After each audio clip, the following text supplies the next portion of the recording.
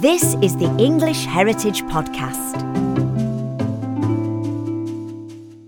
Hello, and thank you for joining us for your weekly podcast into England's past. I'm Charles Rowe. If you're new, you can get new episodes every Thursday. Just tap or click subscribe to receive notifications. Now, this week we're digging into the history of female archaeologists and learning about some of the women who literally and figuratively broke new ground. But before we meet our pioneers of the past, let's first meet our guests. I'm Susan Greeney. I'm Senior Properties Historian based in Bristol. I'm Frances McIntosh and I'm the Collections Curator for Hadrian's Wall and North East. Susan, let's start off with our first groundbreaking female archaeologist. She's a woman whose work was eventually recognised by the monarch, and her name was Maud Cunnington. So what can you tell us about Maud's early life? So Maud was born to a family in Wales, in South Wales, a place called Britton Ferry, and she was the daughter of a doctor. Her father ran a private asylum there. So she had, I think, about 4 siblings, and they all had a lot of connections to Wiltshire. So her mother came from a Wiltshire family based in Devizes, and her grandfather actually lived in Devizes Castle. So although she grew up in Wales, she had a lot of connections to Wiltshire. She was basically educated at Cheltenham Ladies' College, and it seems that the whole family was quite interested in history. Her sister went on to become a historian, and her brother became an expert on the Vikings, and in particular Viking sagas. So I think she had an early interest in history and architecture and archaeology. So that's obviously how she started to gradually get into archaeology. Did she do any formal study as well? No, she didn't. She was born in the period when it was very, very rare for women to go to university. And although it was possible for women to study archaeology at university at that time, it was incredibly rare. And she's one of many, many people who did not have formal university training. She was basically trained in the field through local archaeological societies and excavations taking place through field clubs and things. And it was really, the link for her came when she got married. So she met her husband through the Devizes Wiltshire connections. And they got married when she was 20 years old in 1889. And she married Edward Benjamin Howard Cunnington, known as Ben.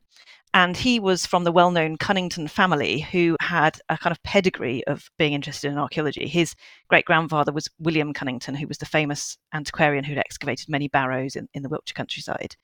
And so he sort of became honorary curator of Wiltshire Museum. And that sounds a bit strange for us to think that a curator could be an honorary post, but it was for the Cunnington family. So he had a big role in running Wiltshire Museum, which is in Devizes. And together, really, over the next 50 years, they sort of worked in partnership to excavate many, many sites across Wiltshire.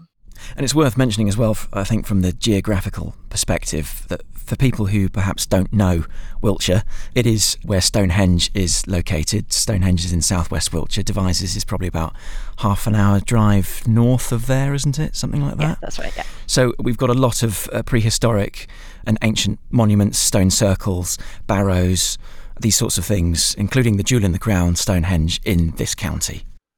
Yeah, that's right. I mean, there's absolutely, the county's stocked full of archaeological sites, hill forts and enclosures and timber monuments. And they were really excavating sites that they were interested in, and sites where they thought that they could collect objects to be accessioned into the museum. That was one of the things they were trying to do, was build up the collection of the museum.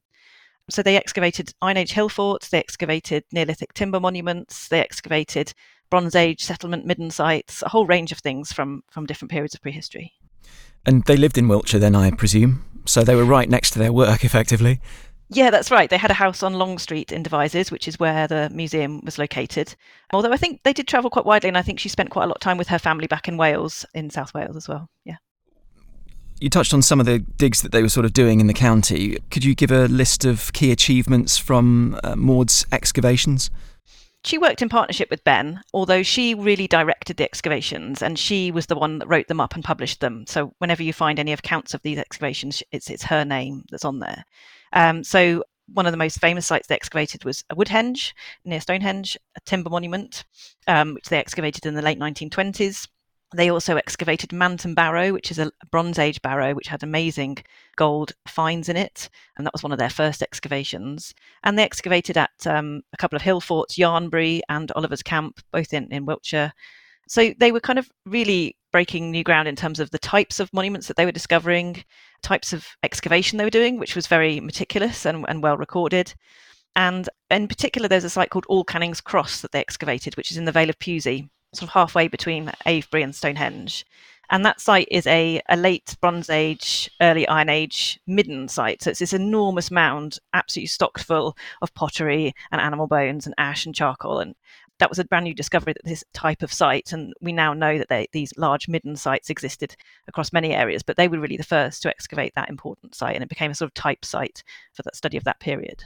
And a midden is effectively a rubbish dump, isn't it? A historical rubbish dump. Yeah, it's a rubbish dump, but in this case, it's a monumental rubbish dump. I mean, it's almost like a monument in its own right, in that the soils are so black and the earth mound builds up a bit like almost like a tell, that the settlement and the occupation there is so intensive, that and the feasting and everything. So they're a bit more than just, rubbish dump out your back door sort of thing.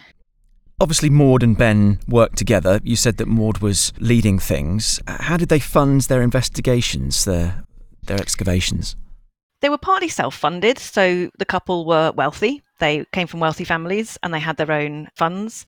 I think they also used some of the funds from the museum and from the Wiltshire Archaeological and Natural History Society, which was the society that set up and run the museum. As I said, one of the aims was to obtain collections, but really they were very wealthy and they could really fund their own work, and they could purchase some of the sites after they'd finished excavating them to make them accessible to the public.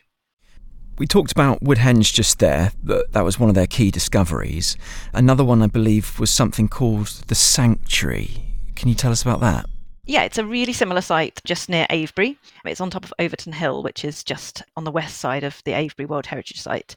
And again, it's a bit like Woodhenge in that it's a concentric timber monument, but it also had 2 stone circles. So it's this sort of complex monument. And the Cunningtons excavated there in the year after they'd excavated at Woodhenge. So they were very similar sites. And actually, this site had been kind of lost. It had been recorded in the 18th century by William Stukeley, who'd drawn a picture of it, but the Cunningtons worked out where it was and rediscovered its location. And both Woodhenge and the Sanctuary, they purchased the land where these monuments stood, quite small little fields, partly to preserve the sites, to remove them from agriculture, but also to make them publicly accessible. So they gave both of the sites to the nation, which is how English Heritage has them in guardianship today.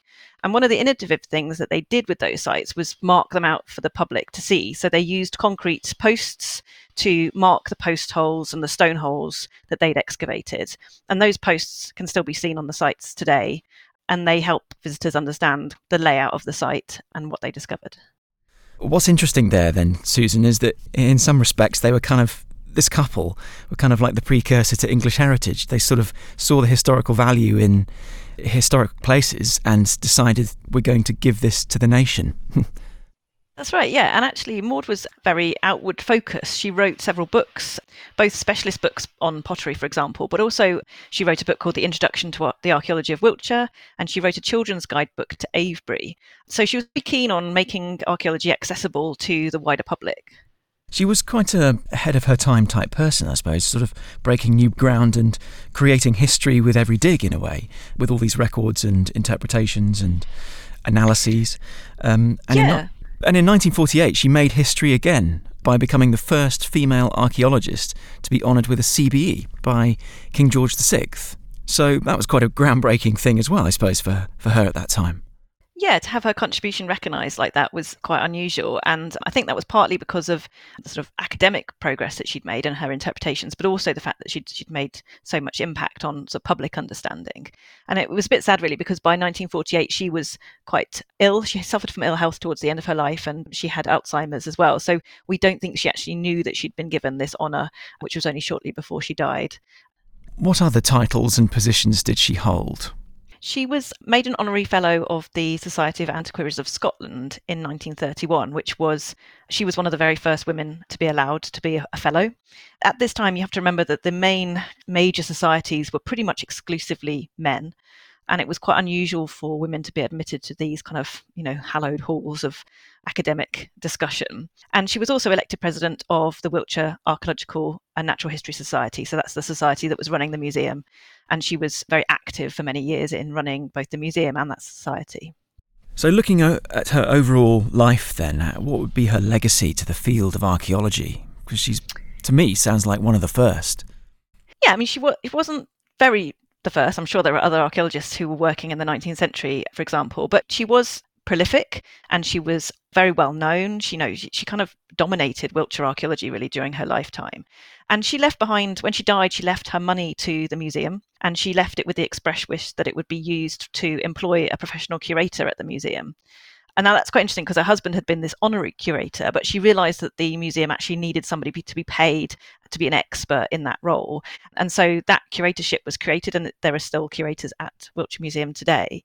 And a lot of her discussions and, the excavations she did at Woodhenge, for example, were meticulous. She recorded every single object that was found in every single post hole, so that quite recently, archaeologists can go back to those records, go back to the archives and the objects that she excavated, and do things like radiocarbon dating based on her records, which are so good. You can still, reunite where objects came from and which context they were from and things. So that's really important in understanding those sites. She did have some interpretations which have kind of now been overturned. She was adamant that Stonehenge was Bronze Age, for example, for a long time. And she sort of had some quite kind of, I guess she's stuck in her ways quite a lot towards the end of her life when there were new interpretations. But she was really important in opening up archaeology in Wiltshire, and really important in focusing archaeology on the hill forts and the settlement sites and these kind of non-funerary monumental sites, which hadn't really been investigated before.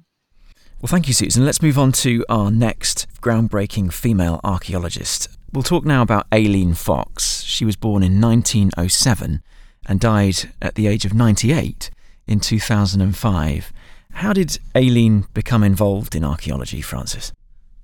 Well, like Maud, Aileen was born into a wealthy family.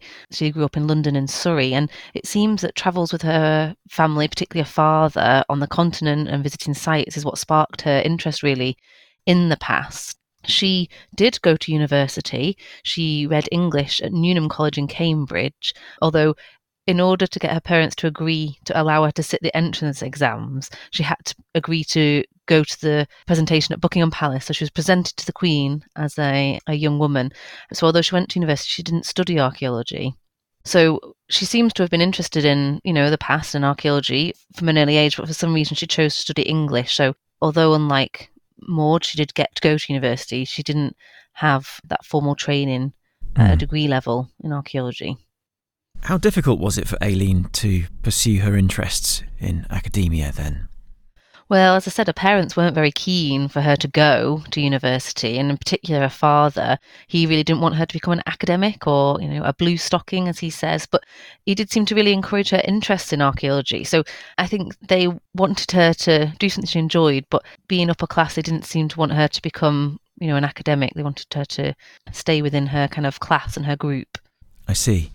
But like Maud Cunnington before her, Aileen also had access to history through marriage. Can you tell us a bit more about that?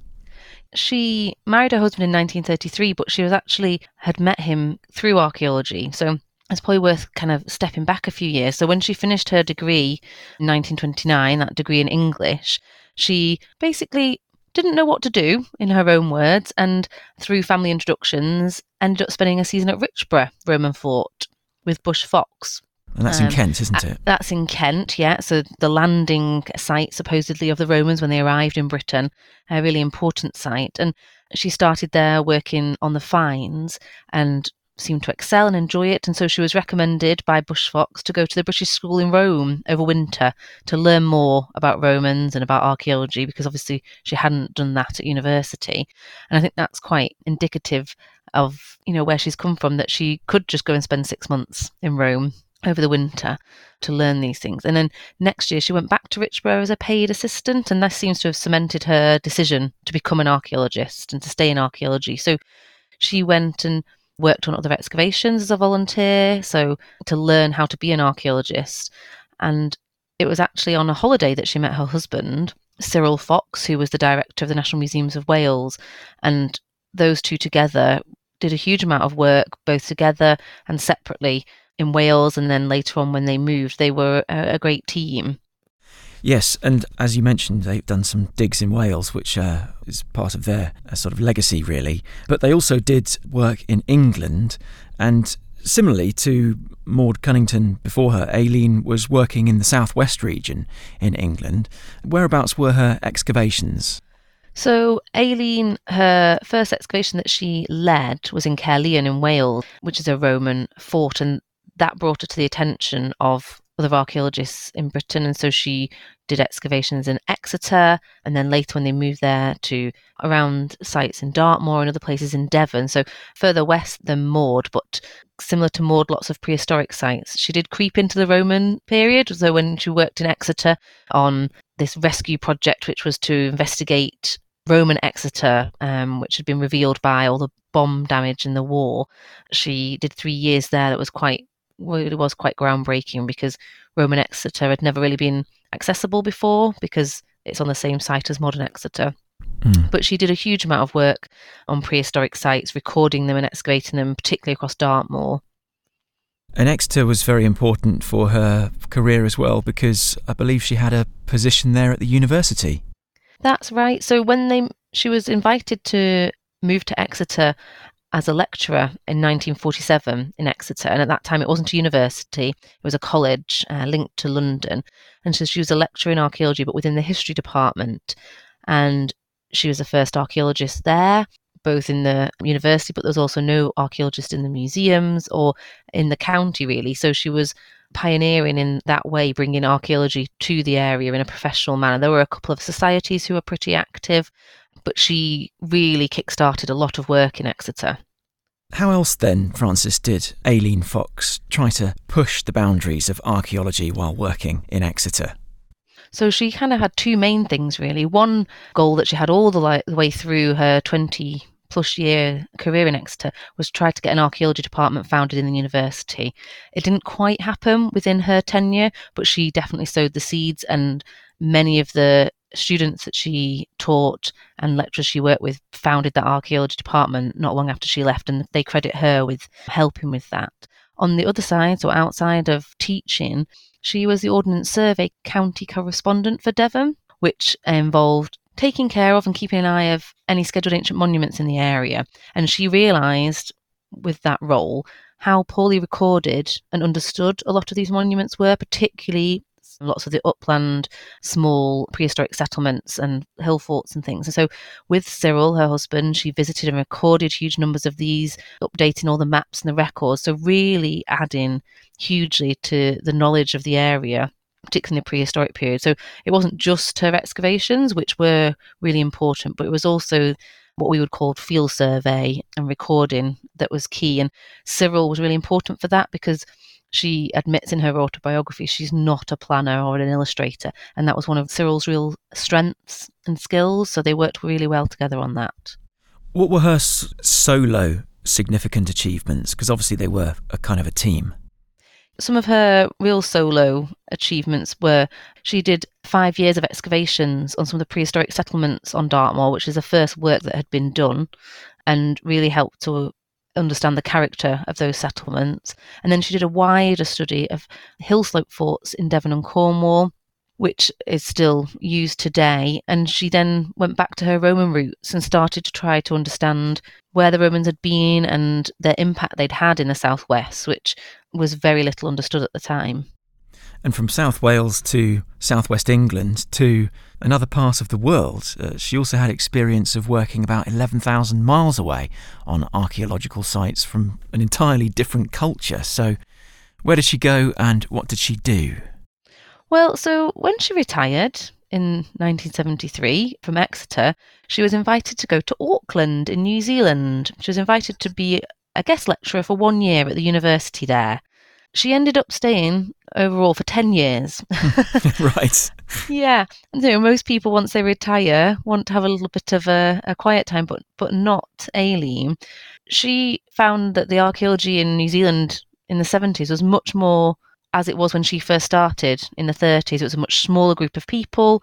The legislation in terms of protecting and understanding the monuments was not at the level it was in Britain. So she really found a niche for herself, or a home for herself, and felt she could be useful. So she did quite a lot of similar work to that she'd done in Britain. She worked on lots of Maori sites, which are called PAA, P-A-A, which have quite a lot of similarities with the British hill fort she'd been working on. And she did a huge amount of survey work because, again, like when she'd started in Devon and Dartmoor, there was a real lack of understanding and even knowledge of where these sites were. So she kind of went back and did the same thing, but in New Zealand. So she was taking her knowledge from the UK and seeding it in New Zealand, where perhaps they weren't as far developed in terms of archaeological expertise and processes and that sort of thing. Yeah, that's exactly it. And you might think from that, oh gosh, they would, not like this English, invader coming to tell them how to do things. But she seems to have been extremely well liked. She came back as a volunteer. 5 of those years where she was there, she was a volunteer and she worked with the societies. And her friends and colleagues published a Festschrift for her when she left. So an edited volume of, celebrating the work that she was involved with. And I think really it's quite remarkable that she spent 10 years dedicating her time after already a very full career. Yeah, that's a really important legacy, I think, to leave to archaeology, to come back as a volunteer when you've sort of climbed the ranks. What else would you say is part of her legacy for Aileen Fox? So I think, there's the work in New Zealand, but really it's her work in Exeter. So there is now an archaeology department in the university, which really started with her, and the field unit who excavated lots of Roman Exeter after her, and other periods, really were able to use her framework for understanding Roman Exeter to fill in more of the gaps as they dug more. Okay, well, thank you, Frances, for explaining the life and times and achievements of Aileen Fox. We move back to Susan now to talk about another person, our third groundbreaking female archaeologist. Now, if you've heard episode 86, which is another archaeology episode, which was on Sir Mortimer Wheeler, you should recognise this next name. So, Susan, who are we talking about? And we're going to focus on Tessa Verney Wheeler, who was married to Mortimer Wheeler, but was a really important archaeologist in her own right. And in terms of birth dates, Tessa Verney Wheeler came between Maud Cunnington and Aileen Fox. She was born in 1893. She died, though, at the age of 43 in 1936 in London, but she was originally from South Africa, I believe? Yes, she was born in South Africa, in Johannesburg, and like Maud, she was born to a doctor and his wife, John Verney, but the family moved to London when she was a very small child, so actually she was educated in London, and I suspect she would have probably thought of herself as more British than South African. And unlike Aileen Fox, who we just talked about, Tessa Verney Wheeler was encouraged to study by her family, so how did she get into archaeology? That's right. She went to university and she studied history at UCL. As we were saying before, it was quite rare to have, pure archaeology degrees. It was normally part of history or classics departments. So she studied between 1911 and 1914 in London. And that's where she met her husband, Mortimer Wheeler, when they were students there together. And they got married in 1914, shortly before he went off to serve in the military in the First World War. Another really weird parallel is that Tessa's husband, Mortimer, became director of the National Museum of Wales, and Aileen Fox's husband, who we just spoke about, also held that position. So what was Tessa's position at the National Museum of Wales when she was working there? So in 1920, when he returned from the war, Mortimer Wheeler applied for and was successful in obtaining the post of director of the National Museum of Wales. And so the couple moved to Cardiff. It's not unusual, really, to find these connections because archaeology was quite a small world, really, at that time, as it still is a bit today. And Tessa took up the post of Keeper of Archaeology at the museum. So she took on a kind of curator role there. And at the time, the museum was really in its infancy. So the Wheelers were instrumental in setting this museum in the right foot. They did a huge amount of fundraising and got all kinds of dignitaries and politicians in Cardiff to support the foundation of this new proper museum in the centre of Cardiff. And so I suspect she was very important in organising the archaeology collections of the museum and acting as curator for the museum during their time there. But she also got down on her hands and knees and did a bit of digging as well. Being based in Cardiff in the early to mid-1920s, they did some excavations. What did they work on together? Yeah, so the Wheelers, every summer basically, at least, were excavating major sites. And then during the winters, they would kind of spend their evenings writing up and publishing their reports. So because they were based in Cardiff, they were particularly interested in Roman sites. And they excavated at Roman fort just on the outskirts of Carnarvon, which was known as Saguntium. And they also excavated a hill fort in the Black Mountains. And they were really a kind of work together as a team. So Tessa would organise the excavations and project manage the whole thing, record all of the finds. Mortimer did a lot of the interpretation and a lot of the kind of publicity and persuading people and talking to visitors and things. Now, they only lived in Cardiff for a short time because Mortimer Wheeler took up a new post in London. And the year that he left, they had already planned to do some excavations at Caerleon, which we've already heard mentioned today. So this is a Roman fort and amphitheatre near Newport in South Wales. Tessa actually directed those excavations after Mortimer had left for London. So she really directed and led on the excavations there for a couple of years before she also then moved to London. Regarding the work that they did do in South Wales particularly, how are they breaking new ground in the way that they did their investigations? They were trying to develop much more accurate techniques for excavation itself. So they were aware of the importance of stratigraphy. So that's the way that the layers of archaeological deposits form and get altered over time. And they developed a method based on a grid system of trenches, which became known as the Wheeler-Kenyon method because of Kathleen Kenyon and other archaeologists later on kind of refined the model. But basically it involved digging small trenches across a grid and leaving bulks or leaving upright sections of non-excavated material between each area. And this was so that you could dig down, but you could also see in section, in the vertical sides of each trench, what was happening to these complicated layers and contexts that they were digging through.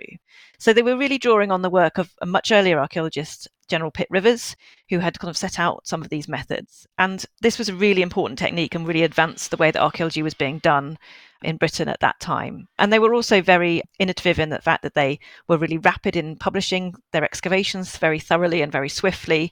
And they also cultivated the public interest in these sites. So they were talking to the media, they were getting newspapers to write up the discoveries, they welcomed visitors to sites, they sold postcards and souvenirs and things. So they were very public facing in the work that they were doing as well. So in some respects, before Tony Robinson and the Time Team, they were the original Time Team in a way. Exactly. Yeah, that's almost, yeah. And actually they were really pioneering in that respect. Yeah. Mm. We've talked about Maud Cunnington, our First Lady's links to Wiltshire, and then Aileen Fox's research projects in Devon. But where else in England did Tessa Verney-Wheeler carry out her excavations? She was mainly working in southern England. So after the couple had moved to London more permanently, they excavated at Lydney Park in Gloucestershire on the Severn Valley, which is a Roman villa site. They also excavated at St Albans at Verulamium, which is the Roman site there in Hertfordshire, so not far outside London. And they led, most famously, I guess, major excavations at Maiden Castle in Dorset between 1934 and 1937. And she was pretty adept at these Roman investigations, wasn't she? Yeah, so the Wheelers were really interested in the late Iron Age and early Roman period. And in particular, they were interested in the Roman invasion and interested in Roman lifestyles and living in southern England. So she excavated many, many Roman sites, and she was particularly adept at excavating and recording Roman mosaics. So she really pioneered the way that mosaics were excavated and also lifted for preservation in museums. What were some of her other personal achievements in terms of having young students along with her, nurturing the next generation? Yeah, so she was obviously a really stimulating teacher and mentor, and many, many archaeologists were trained by her. On all of these excavations, she was constantly training younger archaeologists. She would lead informal classes in the evening after excavations had finished in her hotel room, telling the students how to conserve objects, how to record things. And one of her major achievements was the foundation of the Institute of Archaeology at University College London, which she and Mortimer spent many, many years setting up and trying to fund. And that institute still exists today. It trains many, many hundreds of students each year. And she was a lecturer and a teacher there. And obviously she was held in great affection by the young archaeologists. Many, many archaeologists, for example, Peggy Piggott, who people might find familiar from the dig. You know, she was trained by Tessa, and she recalls how wonderful a teacher she was. And University College London, UCL, was her alma mater. That's where it all started for her. That's right, yeah. So she came sort of full circle in a way. Well, that's a great legacy to leave for the place that gave you your start as well. Now, we touched on the fact that she worked with Mortimer, her husband. Were they quite a good team? Were they functional?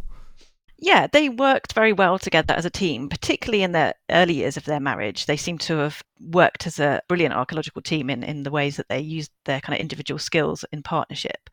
But Mortimer was a rather confident and overbearing personality, and he courted publicity. He was named Television Personality of the Year. He was very much in the public eye, whereas Tessa was much more in the background.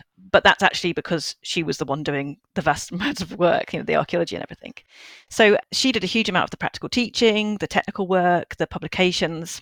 And actually, she was in the press a bit, but it was really Mortimer that took the lead on the sort of publicity side. And so he's often overshadowed her contributions. And later in their marriage, Mortimer was openly unfaithful to her.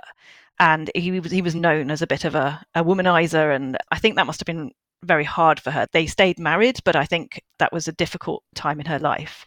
And really sadly, she died at the very young age of 43. She'd had a bit of ill health, but she'd gone in for a minor operation and had died rather suddenly. Mortimer was actually travelling at the time, and he learnt of her death a couple of weeks later by letter when he was on a train across Europe. And at that time, they were mid-excavating at Maiden Castle, so they were in the middle of this enormous big project. And at the beginning of Mortimer Wheeler's Maiden Castle monograph, which he then spends the next few years writing up all of their excavations, he writes this rather lovely dedication to Tessa and says that this report is by far the poorer because it hasn't had her input and hasn't had her expertise. So he was grieving for her, certainly, when she died. Wow, okay. So she was unable to leave that lasting legacy by writing up those reports from that location. But what should Tessa Verney Wheeler be remembered for, would you say? I think really her legacy is the teaching and the setting up of the Institute at University College London. She really pioneered, structured, proper teaching of archaeology students in techniques and methods of excavation. And that's really set the course for how archaeology has been taught in universities ever since. And so, she was really, really important in that respect. If you go to the Institute of Archaeology, there is a plaque to her in the entrance hall, which is dedicated to her memory. So I think it's her teaching and her skills in excavation and passing that on to the next generation that's really important. Speaking about another in the generation of groundbreaking female archaeologists, we next move on to Grace Simpson, and we talk to you again, Frances. We're talking about our fourth and final pioneering female archaeologist here. She lived until the age of 86. She was born in 1920 and died in 2007. Unlike the other people we've talked about so far, Grace followed in her father's footsteps, though. Isn't that right? Yeah, that's right. People who know about the study of Hadrian's Wall will probably have heard of F.G. Simpson, Frank Gerald Simpson, who was really instrumental in the early 1900s in the beginning of the scientific excavation and study of Hadrian's Wall. He was a trained draftsman, so carried out some very meticulous excavations with great recording and plans. And Grace really wanted to follow in her father's footsteps, it seems, from the career that she chose. When did she start her official training and where? So she was a bit delayed in her training, mainly by the Second World War. She trained as a nurse in the Second World War, but she went to study at the Institute of Archaeology, founded by Tessa and Mortimer Wheeler. And it's quite nice, and she's said to friends, and this is written in her obituary, that she says, "As soon as I heard that courses were about to restart, I hurried to London, was interviewed, paid a fee of 2 guineas, and I was in." And she was very excited about that. And she gained a diploma in European archaeology while she was at the Institute. What periods of history was Grace mostly interested in? Now, she was pretty much solely interested in the Romans, not just on Hadrian's Wall, but more widely. And her real specialism and what she's known for most is Roman pottery and a specific type called Samian ware. Right, okay. So she'd be someone who you'd love to pick the brains of, basically, if she were still with us today. Because you're quite into your Roman period, aren't you? Yeah, that's right. And her work on Samian ware is still seen as really the founding study of that type of pottery. Did she teach as well? She did a little bit of teaching. She taught a little bit at Oxford, where she got her doctorate in 1960, and she was invited to do 2 years as a visiting fellow at Howard Comfort's Haverford College in Pennsylvania in America, but teaching wasn't kind of her main thing. What took up a lot of her time was her work on pottery. She wrote the reports on the Samian pottery, so the red pottery people will see in museums. People think it looks a bit like flower pots. It was ubiquitous. It's found all across the Roman Empire. But she wrote over 80 reports on the Samian pottery from excavations all over Britain and more widely. Was that one of her key areas of study then, particularly Roman pottery, the Samian ware? Yeah, this Samian ware. So interestingly though, her PhD wasn't on that. Her PhD another kind of link back to some of the others, her PhD was on Wales, and it was on the reassessment of Wales and the Southern Pennines in the 2nd century. So although most of her work that she's known for is pottery, she did kind of deviate for her PhD. But yeah, her pottery work is what she's most known for. So Samian ware is stamped often with the maker's name. And one of the kind of things that people do is take rubbings of that stamp so that they've got a record of it. And she travelled across Europe to visit museum collections in France and in Germany to learn more about this pottery. And her archive of all of this research, when she retired due to ill health, she gave it to colleagues and they use that archive and it's still useful. So it's what she's known for. One of the collaborative things that she did was she helped to found something called the, and I will pronounce this wrong, and I apologise to all the pottery specialists out there. She helped to found an organisation called the Re Critarii Romani Fautores, which in Latin means the people who care about Roman pottery. And it's an international society dedicated to the study of Roman pottery, and it was founded in 1957. And they meet biannually to discuss all sorts of types of Roman pottery, sort of production, etc. And she was a real key member in starting that society up, which still goes today. What about her other legacies? You've listed a few there already, but are there any others that you would sort of dig out? Well, yeah, so personally, with my work at English Heritage, one of the sites that I'm involved in is Chester's Fort, which has the Clayton collection in its museum. And that's a collection of material all excavated from Hadrian's Wall in the 19th century by John Clayton. And there's lots of information on our website about that. But she was the honorary curator of that collection for over 20 years, from 1950 to 1972. And so similar to Maud, who's mentioned earlier, being an honorary curator in Devizes, she did this job unpaid. And it's also where I came across her first, because we have her archive in our collections from her time there. And I think it's always a tricky balance when you're in an honorary position, you're not paid to do something. Grace threw herself into anything that she was doing and was extremely passionate about it. But she was obviously restricted because it wasn't a paid role. And she also, despite being this honorary curator of a collection on Hadrian's Wall, she was living in Oxford for quite a large part of the time. So it was a bit tricky. But she was quite a passionate woman, wasn't she? I think, wasn't she quite strong in her views about certain aspects of Hadrian's Wall as well? She was very strong in her views. She was extremely, extremely passionate. And I think sometimes, when you're extremely passionate, your diplomacy may not always come out. And one area where she did really struggle was her father, F.G. Simpson, who we discussed before, died with quite a lot of his work unpublished. He suffered mental health issues, and she published his work in a book in 1976. Some archaeologists, particularly someone called Charles Daniels, were very critical because they thought that she had published this book almost to idolise her father rather than as a work of archaeological research, which it was, because F.G. Simpson's work was extremely good, but because she was so passionate in her defence of her father, sometimes that got in the way of actually the archaeology and the research. And like her father, Grace and F.G. both did some great work, but it's sometimes overshadowed by personality. I can understand that from a familial aspect, you're probably quite defensive about your parents' particular work, especially if they gave you your start in your chosen career. So I can sort of see how those things developed and why that criticism was forthcoming. Yeah, and I also think it was difficult, and occasionally it can still be difficult to be a woman in a man's world. And Hadrian's Wall studies very much were dominated by men. And in the archive, we have this lovely note, or whichever way you want to look at it, that Grace has written to herself about a meeting which didn't go well in regards to the museum. And she says, "I was not rude at the meeting, but I was very firm. And when a woman is firm, then often men imagine that she's being rude."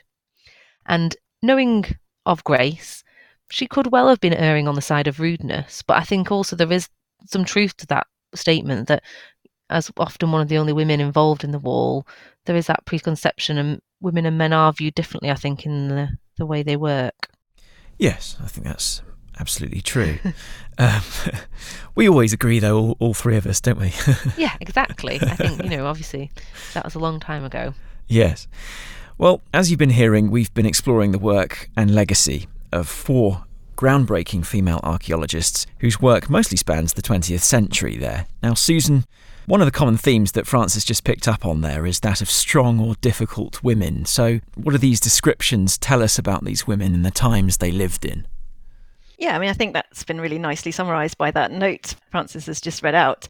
Some of these women we've been talking about were described as difficult or strong-willed, and they didn't necessarily get on with everybody. Maud Cunnington in particular was intensely shy, and she could come across very abrupt and very difficult. And I'm sure she was actively unpleasant at times. She certainly fell out in a big way with Alexander Keeler, who was excavating at Avebury at the time that she was working at sites like the Sanctuary. And they very clearly did not get on, had quite differences of opinion.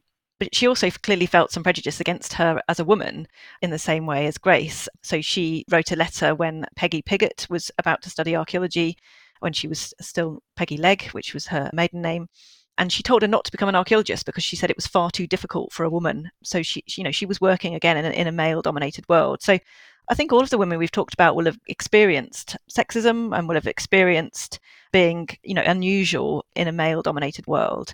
Although we should say that actually the 1930s and 40s were kind of a peak period for women in archaeology. There were actually quite a lot of women working in university departments, working as lecturers, working as active researchers in the field. And it was really in 1960s and 70s that actually it became a lot less equal, and it really did become a properly male-dominated world. So yeah, it's an interesting lens to look at the history of archaeology and look at these relationships and differences and how that comes through.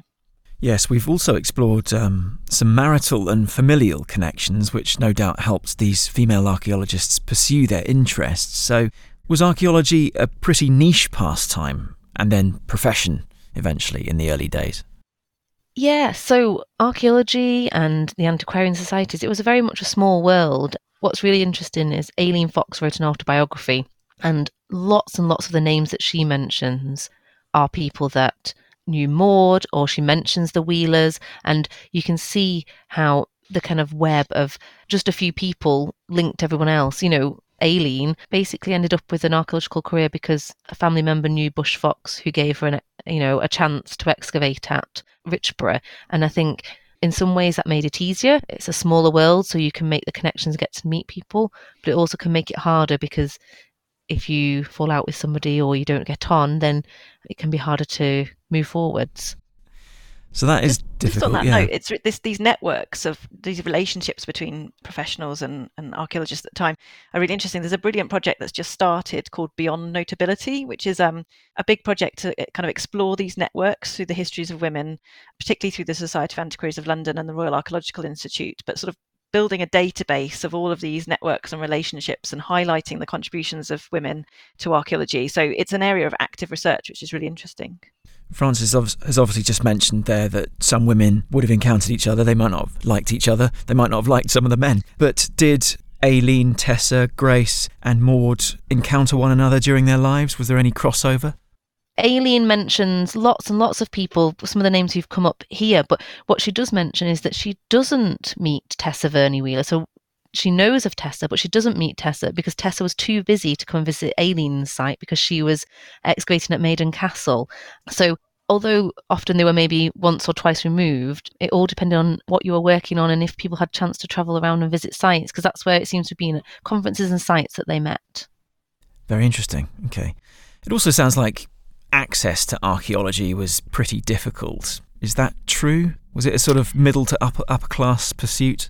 Yeah, I mean, money definitely mattered in your ability to take part in archaeology, particularly in sort of the first half of the 20th century. You had to have money and independent means in order to go and study at university. You had to really have money, from a family background to be able to pursue these kind of interests. In some ways, for many people, it was a hobby. So, yeah, it was difficult for women to study archaeology, and it was difficult for people to get professions in archaeology. And you can see that all four women, not so much Grace, but certainly Maud and the others, were from wealthy backgrounds and also married people who were also interested and active in archaeology. And by the time we get to Grace Simpson, who was born in 1920, died in 2007, she's very much 20th century. She pursued her passion, mainly thanks to her father, but also in the most direct way possible, through training and degrees. So that says a lot about how women's job roles changed after the Second World War. Yeah, so she goes to the Institute of Archaeology, which, Tessa has helped to found. So she's one of the first people who goes through and studies there properly. So you can see the legacy. Yeah, that's the case for many, many archaeologists being trained at that time. So it's part of the professionalization of archaeology at that time. So university departments get set up properly. People are, teaching proper degree programs. There is more available positions as curators and archaeologists more generally, not in terms of what we have now with kind of huge numbers of people working in commercial archaeology. Yeah, so really there was much more gender equality in terms of being able to study archaeology. I would say that there was still quite a difficult barriers for women being able to kind of progress in their careers and become full lecturers and professors in archaeology. And that's really stayed until now, to be honest. So in the 1950s and 60s, it was particularly common for people to marry as teenagers, for women to have a role in the home. It was very unusual for women to have their own independent careers anyway, and archaeology reflects that. What do Maud, Aileen Fox, Tessa Verney-Wheeler and Grace Simpson leave behind collectively, would you say, for women entering the field of archaeology today? I think they show that if you have an interest and you have, the ability, you can do some amazing archaeology and you can publish that and you can enlighten future generations. All of them published work that has had far-reaching implications for our understanding of their various periods and their various regions. And they've shown that even if a field is very male-dominated, women can make a difference and can do some groundbreaking work. And why is it important to highlight their achievements? I think there's a need to set the record straight. Often these women have been forgotten or overshadowed by more obvious characters, particularly in the case of Tessa and being overshadowed by Mortimer, for example. So it's really important to understand the female contribution to the discipline of archaeology and how it developed and the social impact. And these brilliant characters, these are people who it's fascinating to read about. They obviously had incredibly strong personalities and their contributions were so often uncredited that it makes you wonder how many other women were involved in archaeology and also similarly sort of unknown. I give two examples of this. There was a famous photograph of Gordon Childe excavating at Skara Brae, I believe in sort of the 1930s or something like that. And there's two women stood to one side and everyone had just assumed that they were just visitors and they were just onlookers. But actually some people have highlighted recently, one of them is holding a trowel and these were female excavators who were working on the site and actually they'd just stepped out of the way so that Gordon Childe could pose in the trench. Okay. And we now know that these women were Margaret Simpson and Margaret Mitchell, who are both archaeologists and actively working in archaeology in Scotland at that time. So it's very easy for us to assume that the women were not taking part in these projects, and they definitely were. And the other example is the story of Peggy Piggott. Many listeners might have watched The Dig, the Netflix film that was recently about the Sutton Hoo excavations. And they portrayed Peggy there as a relatively young, inexperienced archaeology student who was a bit clumsy. But actually she'd directed many of her own digs and had been a massively experienced archaeologist before she went to Sutton Hoo. And so it's really important that we highlight that these women were professionals and were experienced and were driving forward archaeological techniques rather than being, just bystanders to the discipline. Yes, and perhaps that's a lesson for future screenplay writers to sort of try and be a bit more faithful to the original history if they can. And also, I think, as you've mentioned before, Susan, Tessa Verney-Wheeler was more in the background than her husband, Sir Mortimer, was because he was the face of their time team, if you know what I mean. She was in the background, wasn't she, doing a lot of the work? Yeah, exactly. So she might have been in the background in terms of the public view, but she was actually doing the vast majority of the actual work. So how has the world of archaeology changed for women over the past 50 years or so since the time period that we've been focusing on in this podcast? I think generally we've got to a lot more equality. There are roughly equal numbers, if not more, women studying archaeology at university at sort of undergraduate level now. However, I wouldn't say it was all rosy. There is still a massive disparity in the number of female versus male professors teaching archaeology. In 1998, there were only 2 female professors in the whole of Britain. And actually, by 2007, that was only 9% of lecturers and professors were female. And I think it's improved a bit since then, but to be honest, it's still a minority. So there's certainly a lot of barriers to women becoming leaders in academic archaeology and also in professional archaeology. So in commercial archaeology in the field, many women are forced to leave archaeology because they end up having families and choosing to look after children, which sounds really sexist, but basically archaeology is a job where you're often traveling, you're often being put up in temporary accommodation, it's physical on-site work, and it makes it very difficult for women to stay in field archaeology. And what tends to happen is that women take on roles in post-excavation, in pottery studies, and developing specialisms of their own, which leads to a bit of a kind of imbalance really in the discipline. So it's really important for us to address that as a kind of community and to make it much more easy for women to stay in archaeology long term. Yeah, we were talking, Susan, weren't we, about how if you look at museum curators or conservators, there the bias will be often the other way. There'll be a lot more women than there will be men.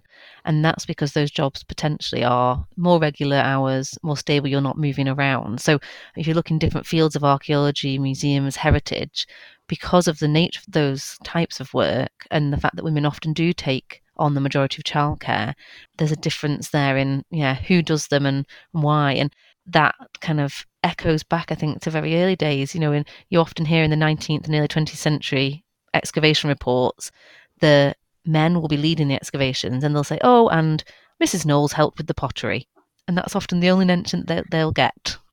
Do you think that being a woman makes a difference to them as archaeologists and to women's careers and roles today? Yeah, I mean, I think there's still a huge...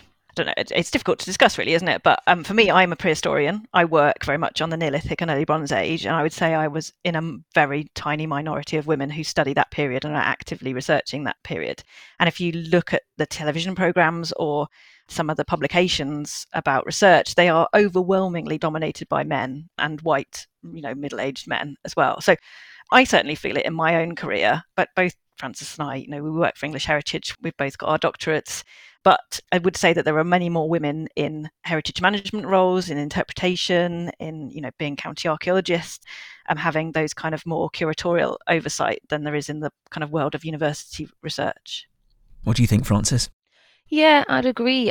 Susan and I are working in our chosen field, which is amazing, but we are often one of the few women if we go to a conference or that sort of thing. And I think we just need to keep working. I'm lucky the university where I did my PhD and kind of my local one, Newcastle University, has got some really amazing female lecturers who I think are inspiring to the students, both male and female. And things are changing a little bit, but, I know lecturers who do choose to change their hours because they want to spend time with their children. And I think it's a wider issue than just in archaeology, isn't it, of women's and men's roles. Yes. I think that's why it's kind of important to highlight, as we've just done through this podcast, the work of female archaeologists who have been so active in the discipline and look back and see them as role models and people that there have been women involved in the discipline all the way through its history and there should be in the future as well. Would a common denominator between these four women be that they didn't have children? No, Aileen had 3 children and 2 stepchildren, actually. Yeah, Maud had a son who grew up to adulthood. I think he got killed in the war. But no, they did have children. And then Tessa and Mortimer had a son as well. Finally then, Susan and Frances, if you had to pick out a few English heritage sites which you'd really recommend people visit and they were discovered or our knowledge about them was improved through the work of groundbreaking female archaeologists, which sites would you pick? I'd probably pick Woodhenge because that was really Maud Cunnington's most famous excavation, and it was the one she really, set some really amazing standards. And in fact, if you go to Woodhenge, there's an interpretation panel there with a photograph of Maud Cunnington because we wanted to tell visitors about her role at the site. And I am going to cheat with my answer and sneak a few sites in and say you should come to Hadrian's Wall because you can come and see the Clayton collection at Chester's, which Grace Simpson looked after for 20 plus years. And then I'm going to throw another name into the mix, Dorothy Charlesworth, who was an inspector of ancient monuments, rare for a woman to be that. And she excavated a lot on Hadrian's Wall. She excavated at Housesteads and excavated at Carabruff Fort and also at some of the turrets along Hadrian's Wall. So despite Hadrian's Wall being, this military structure with mostly men studying it, some women who've been involved have really changed our understanding of it.